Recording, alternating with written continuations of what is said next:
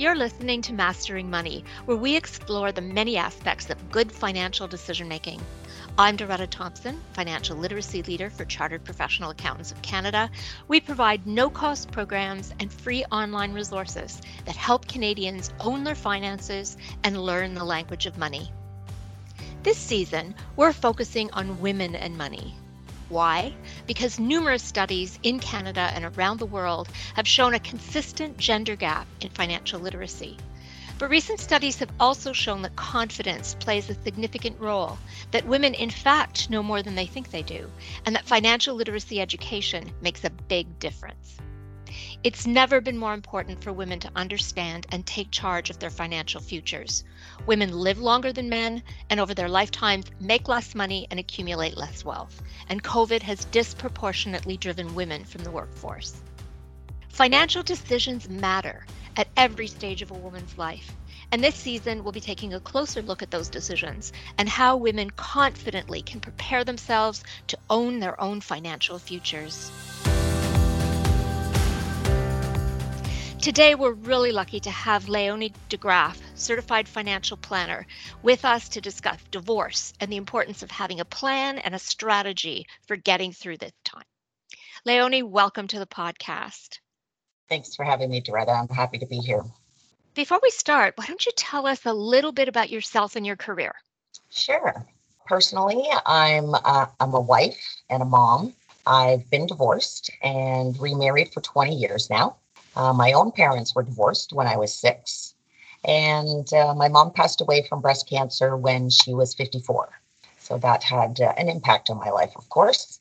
Professionally, I've been in the financial industry for about 22 years now. I started as my dad's assistant. He was in the business 50 years. And I grew my own practice in Burlington, focusing on seniors, women, and widows. I have obtained my designations over the years, with the CFP, Certified Financial Planner, designation being the most important and impactful to my career and my clients. Just because I can offer that deeper understanding of a client's financial circumstances and long-term impact of their financial decisions, may be better than an advisor without the CFP designation. And I'm sure that your personal experience with each of these aspects of hard times in life, relationships breaking up, also gives you a really personal lens on the kinds of challenges that women face in these times. Yeah, absolutely. If we think through the lens of financial health, what challenges are the key ones that women face when they're thinking about leaving a long-term relationship? Well, I think probably the biggest challenge is just the fear of the unknown. So it's certainly a new phase of life, and women are often concerned about whether their ex will be fair, whether they'll be equitable in splitting up the property. If the finances aren't the female's current role, then it could be a steep learning curve just to get up to speed on things like that. And, whether they'll be able to earn enough to support themselves, children, just wondering, will I be okay? And also knowing their rights too. So that's a bit of a learning curve there as well, to make sure that they know their rights going into this new phase. When do you find that women come to you? Do you have meetings with women like when they're thinking about this, but before they've taken those first steps? Or are they mostly like in the process of divorcing when they first look for a planner? Well, I've had circumstances in both situations. So, I've had women come to me that are already clients, or, just looking for a new advisor because they want to break away from the current family advisor that their spouse uses. I've had experience there. And then also some women that have just been blindsided and weren't aware that they were going to be entering this new phase of life, because their partner has approached them and let them know that this is the route they're going. Is there a difference in how you approach planning for separation and divorce depending on the age or the life stage of the woman that you're advising? I imagine the challenges would be very different for, say, somebody who's been married for a couple of years and has no children compared to somebody with children, compared to somebody approaching retirement. Yeah, exactly. It is very different at different phases. And, millennials, for example, they're expected to fare better in divorce just because many have already managed their own finances and maybe have lived on their own. So they're kind of used to protecting their assets and just being aware that, this relationship may or may not work out, and that the priority for them would be to protect themselves. But unfortunately, gray divorce is actually up 20% in the past year or so in this age group. So that's considering ages 50 and up. It has quite an impact, as you mentioned. The more complicated and intertwined your lives are, the more difficult it is going to be to unwind that. And with gray divorce, we see that typically the standard of living drops on average by 43% for women, but only 21% for men in this age group. And a lot of that has to do with, just being that much closer to the retirement phase. So women have less time to recover. Women also live longer than men and earn less. They've got those challenges. Typically, there's more assets at the later stages of life, so there's more to split. And, after you've been married for a while, you get pretty stuck in your ways. It can be difficult to even think about just changing homes, changing a city. We don't like change as human beings. And so the longer you've been together, it's definitely more complicated. 20% increase in gray divorce over COVID. That is really quite shocking. I have family lawyer friends who are also a little nervous about what's going to happen once things go back to real life as well, Mhm. post COVID. That are there people just hanging on that are not going to survive? Why do you think it is? Have you learned anything about what it is that's causing this surge in divorce? Well, I think being stuck together under the same roof for, 24 hours a day is certainly challenging when you're not used to that. It can really kind of get under each other's skin. But interestingly, the number one reason today for gray divorce is the reason that people are giving is he bores me. It's not infidelity. It's not someone else has caught my eye. It's not, addiction.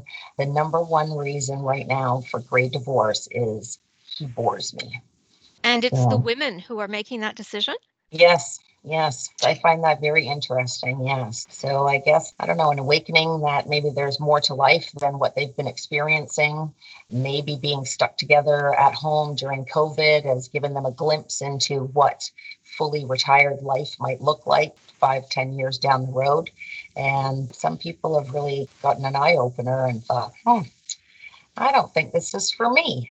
What would your advice be to somebody who is in those first stages of leaving a relationship, whether it's something they're planning on their own or whether, as you say, it's in the case of someone who's been actually blindsided by a partner who's decided to end the relationship?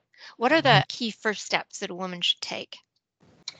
Well, I think a lot depends on whether the woman is the one planning the divorce or whether she's been sort of told that this is how it's going. So, for women who are thinking themselves that they want to leave a relationship, I suggest very strongly that they have an exit strategy.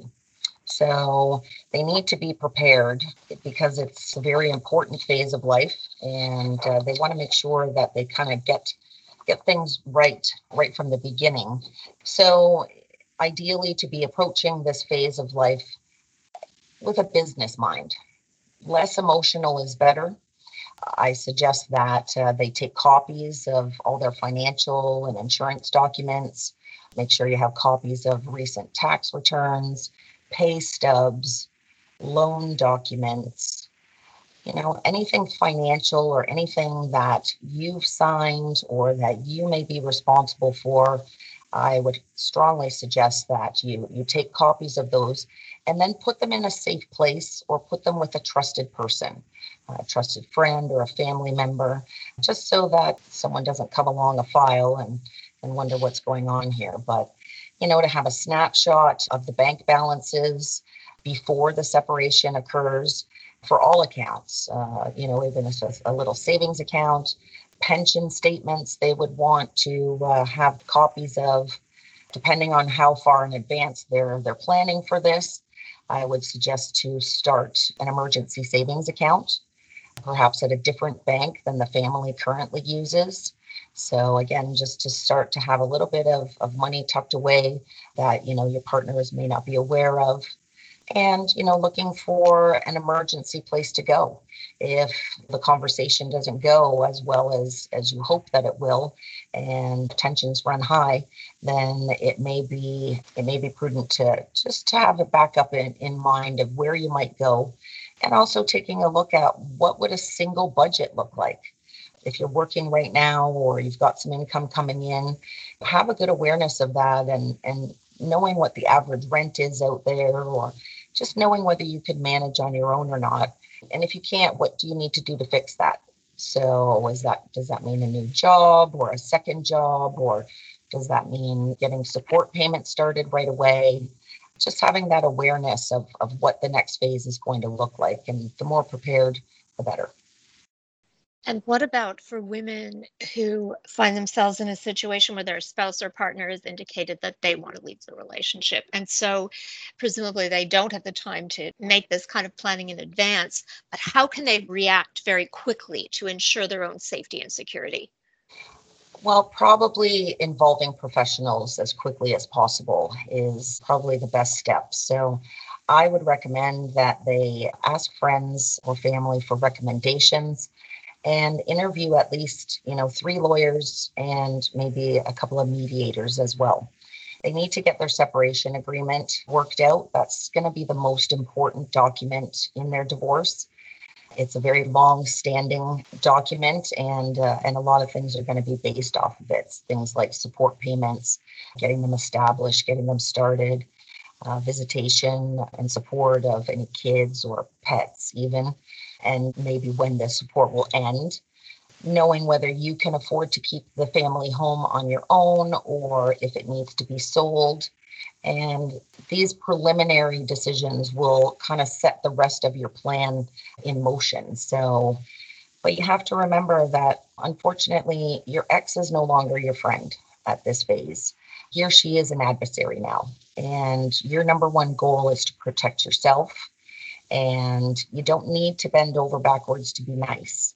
So I'm not suggesting to be combative, but you don't need to be a doormat. So, you need to be firm in dealings with your ex and try not to get pulled in and engaged into the drama and the fighting that goes on. So keep your business hat on, crunch the numbers, get familiar with budgeting, know where every dime goes. Whatever copies you can take of any financial documents at that time, do so. Right.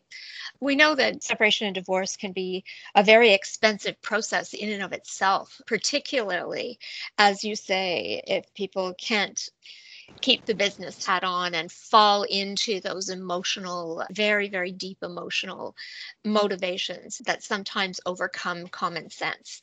Can you give us some sort of tips in keeping the cost of separations and divorce proceedings down? And I certainly don't mean, finding the cheapest possible provider, because that may not in fact be in your best interest. This phase, you need someone who is going to advocate for you. Ideally, to try and keep the cost to a minimum. As you say, we don't want to go and hire the cheapest lawyer in town, but maybe getting creative. And if it's somewhat amicable, you may be able to connect with a mediator. And if your ex is agreeable to that, if you're able to sort out the details of your separation agreement with a mediator rather than a lawyer, that can really keep your costs contained. I have one couple of clients, they're currently getting divorced, and they've each spent over $300,000 on lawyers after 3 years, and they still don't have a separation agreement signed. So they're going to trial now to sort it out, but they've decimated their financial well-being. Really, the only asset that they've been able to preserve is their children's education accounts. From a significant net worth to dwindling it all down just because they're fighting to be right rather than fighting to be happy. It's been sad to see. Fighting to be happy rather than to be right. That is such good advice. But keep it practical and remember that you've got to put your own interests first in a reasonable way. I'm wondering what you think about women who are currently in healthy relationships. And in a way, it's kind of like the question about prenups, right? There's a lot of emotional threat that people sometimes feel about, well, if I'm thinking about what if situations, does that mean I'm not 100% committed to my relationship or whatever? Maybe it's bad luck. It can be really challenging when you're in a deeply emotional situation, as we are with our spouses and our Mhm. long-term partners. What would you say to women in that situation? Do you think it makes sense for them to have an independent plan as well? I really do. No matter what the situation is, I encourage women to take an active interest in the family finances if that's not their role. Just to be aware of the assets and the liabilities and the bank balances, but have an understanding of what loans you signed for. Even if you're in a healthy relationship, there's just always a chance of sudden loss of your partner. So that's why I encourage women that you always have to have kind of a what if plan, in the back of your mind there. Even if they're not the active financial manager in the relationship, women should still be aware of what is their credit score, what loans are in their name or have they co-signed for. Having a credit card in their name only, a joint card that's maybe in the ex's name with an extension, it doesn't build individual credit. And that's going to be critical when these women are on their own. So even if you are in a healthy relationship, these are things that women should always be taking an active approach to and just having that awareness. And maybe, again, if they're not the financial role person in the family, but they want to have a deeper understanding, then just approach your spouse and say, I know that neither of us are going to be here forever. So what if you just didn't come home from work yesterday? I have no idea where our bank accounts are. Or so just kind of approaching things from an education standpoint that you just want to be aware of where things are. I had one client who came to me, she was newly divorcing, and she had no idea that their family unit was worth about $15 million when they separated. She was just exasperated, saying, why have I been shopping with Costco and looking at for deals all this time when we have that kind of net worth? But she never really took an interest. She just knew that there was money in the bank account, and finances weren't really a focus topic for them. So she just kind of let things ride. But it was quite an eye opener for her when she had to take a look. It is interesting. I mean, when you look big picture at the research and the financial literacy gap, et cetera, one of the things that happens is that financial wellness and financial well-being is kind of a continuum, right? It starts with knowledge, and then you build competence, and then you build confidence, and that gets you to the well-being. And what happens in relationships is that particular parts of your life tend to fall to one partner or the other, which is fine and healthy. You can't both do everything all the time. That's But what right. often happens, and certainly what the research suggests, is it's generally the man who will take responsibility for the big financial decisions, investment, risk, etc. Whereas women, like your client with the $15 million family Yeah. net worth, but they take responsibility for sort of day-to-day expenses, cash flow, etc. Yeah. So very good at managing small amounts of money, making it really go the distance without kind of looking at the big picture. And if you really want to think about well-being, you have to always think about that continuum. Sometimes it's just being, as you say, being involved, being aware, keeping yourself informed so Mhm. that you will have that confidence if you need it. Right. Exactly. Exactly. We all know that preparation is key. So just taking that active role, I think, will take the sting off of a surprise down the road. You mentioned credit score, and it's something that a lot of people are have misconceptions about, or they're afraid that if they look at it, it will somehow hurt their credit score, etc. Right. Could you just share a couple of sort of basic information and tips about credit score and why it's really important to look at your credit score regularly? Yes, absolutely. I mean, knowledge is power, and your credit score is very powerful. And a lot of things can affect your credit score. So, more and more things are being based off of your credit score all the time, not just for applying for actual credit, but even things like landlords will look at your credit score. Car insurance is starting to look at your credit score. So the way that you manage your money and your debt obligations can say a lot about a person. And so that's why more and more establishments are taking a look at the credit score. So that means that we all need to be right on top of what is on our credit report, what is our credit score, and is there any misinformation on our credit report that you need to clean up? When you check your own credit score, it does not hurt your score. It's called a soft hit, and you're allowed to look at your credit score as often as you like. So the only time when an inquiry affects your credit score is when a potential lender is checking on your credit. That's considered a hard hit on your credit score. And if a lender sees that, there's been 5 hard hits from different lenders in the last month on Susie's credit profile, that indicates to the lenders that you might be a little bit desperate, that you're shopping around. You're certainly allowed to shop for the best rate if you're shopping for a mortgage, but if there's multiple hits on your credit score, it can signal to the lenders that you might be in a bit of a desperate situation, and that's why it brings down your score a little bit every time that it's checked.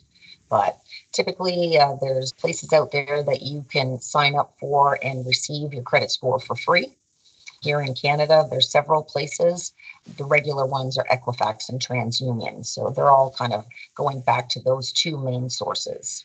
Right. And another good reason, by the way, to check your credit score is if there's anything weird on it that you don't know, it's a Yeah. really good little red flag for whether something fraudulent has happened, and you can correct it right away. I know people who have caught fraudulent activity on their accounts that way.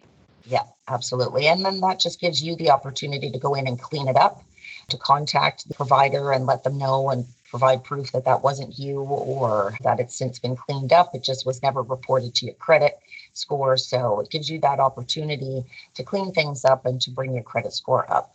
The higher your credit score is, the more power you have, really. We've talked a lot about women in many common situations. The face of families is changing very much. We have different kinds of families, same sex families, families where the woman may be the high income earner or even the sole support. What kind of surprises can that create for a woman in a separating situation? The roles have reversed. So the traditional roles are no longer. There's, many female breadwinners out there that maybe think the rules don't apply to them as they have to men in the past. But typically what I say to them is be prepared to pay support, especially if your ex doesn't work or only works part-time. Unless there were any prenups put in place or certain assets protected, then pretty much you're going to have to consider separating the assets at 50-50. And it can be tough for some women to wrap their head around that, why do I have to pay him or her support for X amount of years? But the courts have always in the past protected women to make sure that they didn't face a huge loss of lifestyle in the case of a divorce. But with more and more powerful women out there, the tables have turned. So many of these main breadwinner women may find themselves in the typical man's role and having to pay support. Have you found that there are women that really find this very challenging to deal with?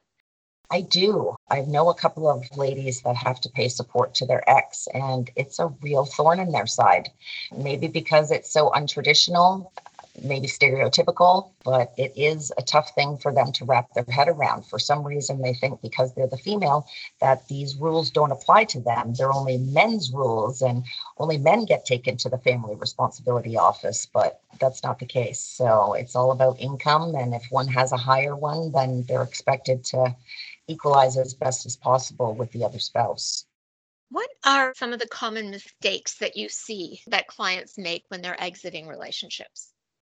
I think the biggest mistake is just wasting their assets, fighting each other, trying to keep more than 50%.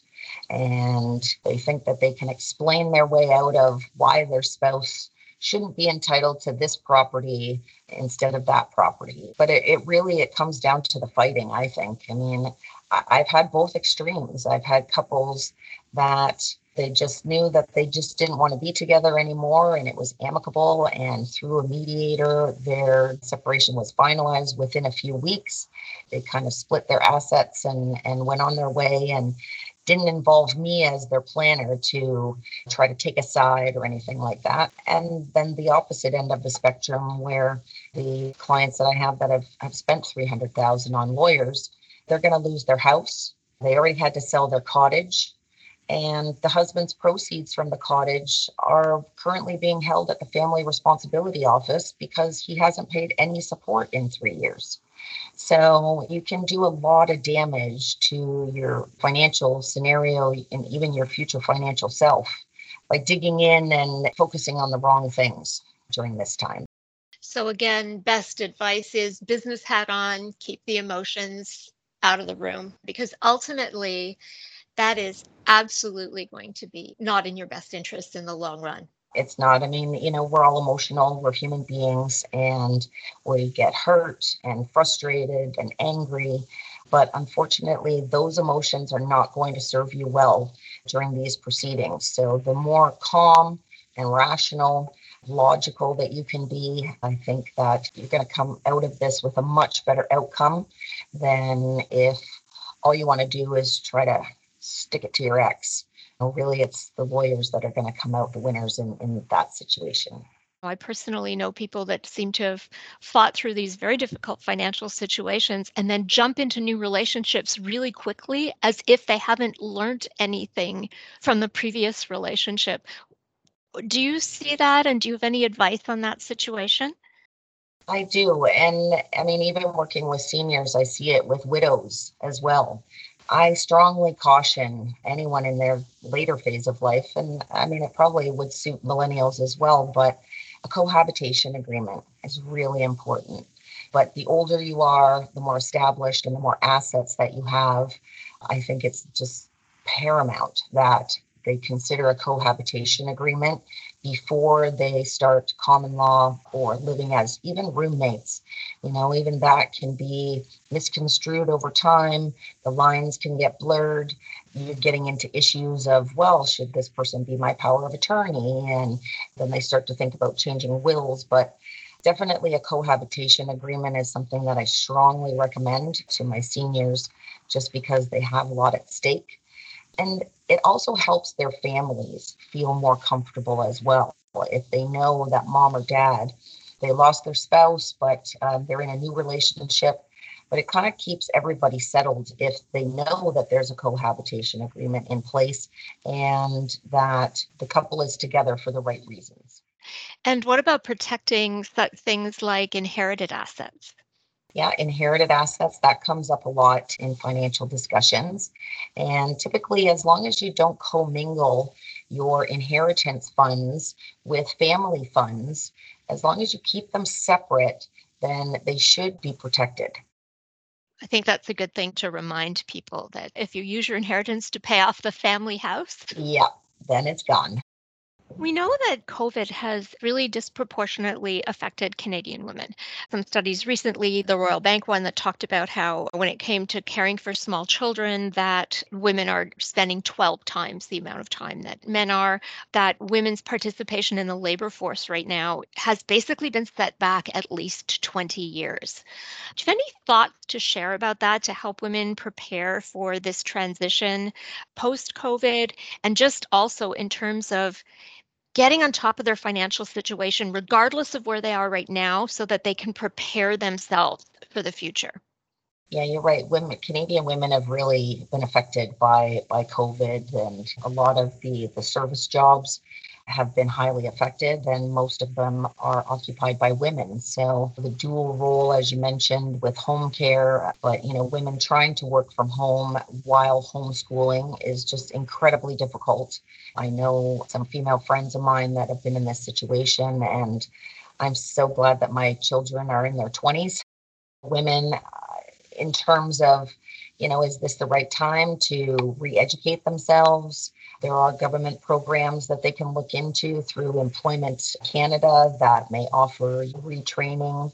I've even had women changing careers during this phase. I have a client who actually gave up her nursing license to become a dog groomer because of less stress. I'm sure maybe, after time, after she builds up her grooming business, she might be at back to the income level that she was as a nurse, but it's going to take some time. So even the divorce rate, the increase in the divorce rate from COVID is a contributing factor to the housing shortage that we're seeing and the red hot real estate market. With divorce on the rise, now people living in one home have to go and find two homes to live in. So that's adding to it. Just taking stock of where you are now, where you want to be, and paying attention to really where every dime goes and being mindful of your spending and of your saving as well if you can. Looking back at your experience, both personally and as a financial planner and such a wonderful advisor for women, what would you tell your younger self looking back based on the wisdom that you've acquired over these years? I would tell my younger self to get your education, or in my case, designations, your case, designations, as early as possible. It gives you more time to focus on your studies and that sort of thing before marriage and children come along. Also, this was a piece of advice that my own mom gave to me, and it stuck with me. And she was smarter than I thought, I guess. But she told me to set up your lifestyle to what you can afford on your own income. It's very empowering to know that you can pay all of your bills on your own. You don't need a partner. You don't need a man. You don't need your parents to come and help bail you out. It's very empowering to be self-reliant. So try to build your life and your career around the income that you feel that you need, or just trying to build it around a lifestyle that you can afford on your own. That way, if you meet a partner, then you're more of a complement to each other rather than dependence. And of course, I wouldn't be a financial planner if I didn't say that you got to start a routine of saving as young as possible. There's always going to be a rainy day, and you need to be prepared for that. So parents are not a plan B or a safety net, and you really owe it to your future financial self to start saving today, even if that's $10 a week. You might have to give up a couple of lattes, but like I said, your future financial self is really going to thank you. Wonderful advice. Leonie, thanks for sharing your guidance and knowledge on how to navigate through what can be a really challenging time for women. You've been listening to Mastering Money from Chartered Professional Accountants of Canada. You can click to the resources mentioned in this episode in the description for this podcast on your podcast app. Please rate and review us. And if you'd like to get in touch, our email is financialliteracy@cpacanada.ca. This season is made possible by the generous support of our national development sponsor, Canada Life. And please note, the views expressed by our guests are theirs alone and not necessarily the views of CPA Canada. This is a recorded podcast. The information presented is current as of the date of recording.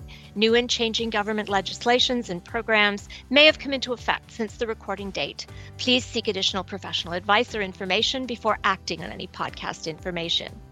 Be well, be kind, and remember to empower and support the women in your life.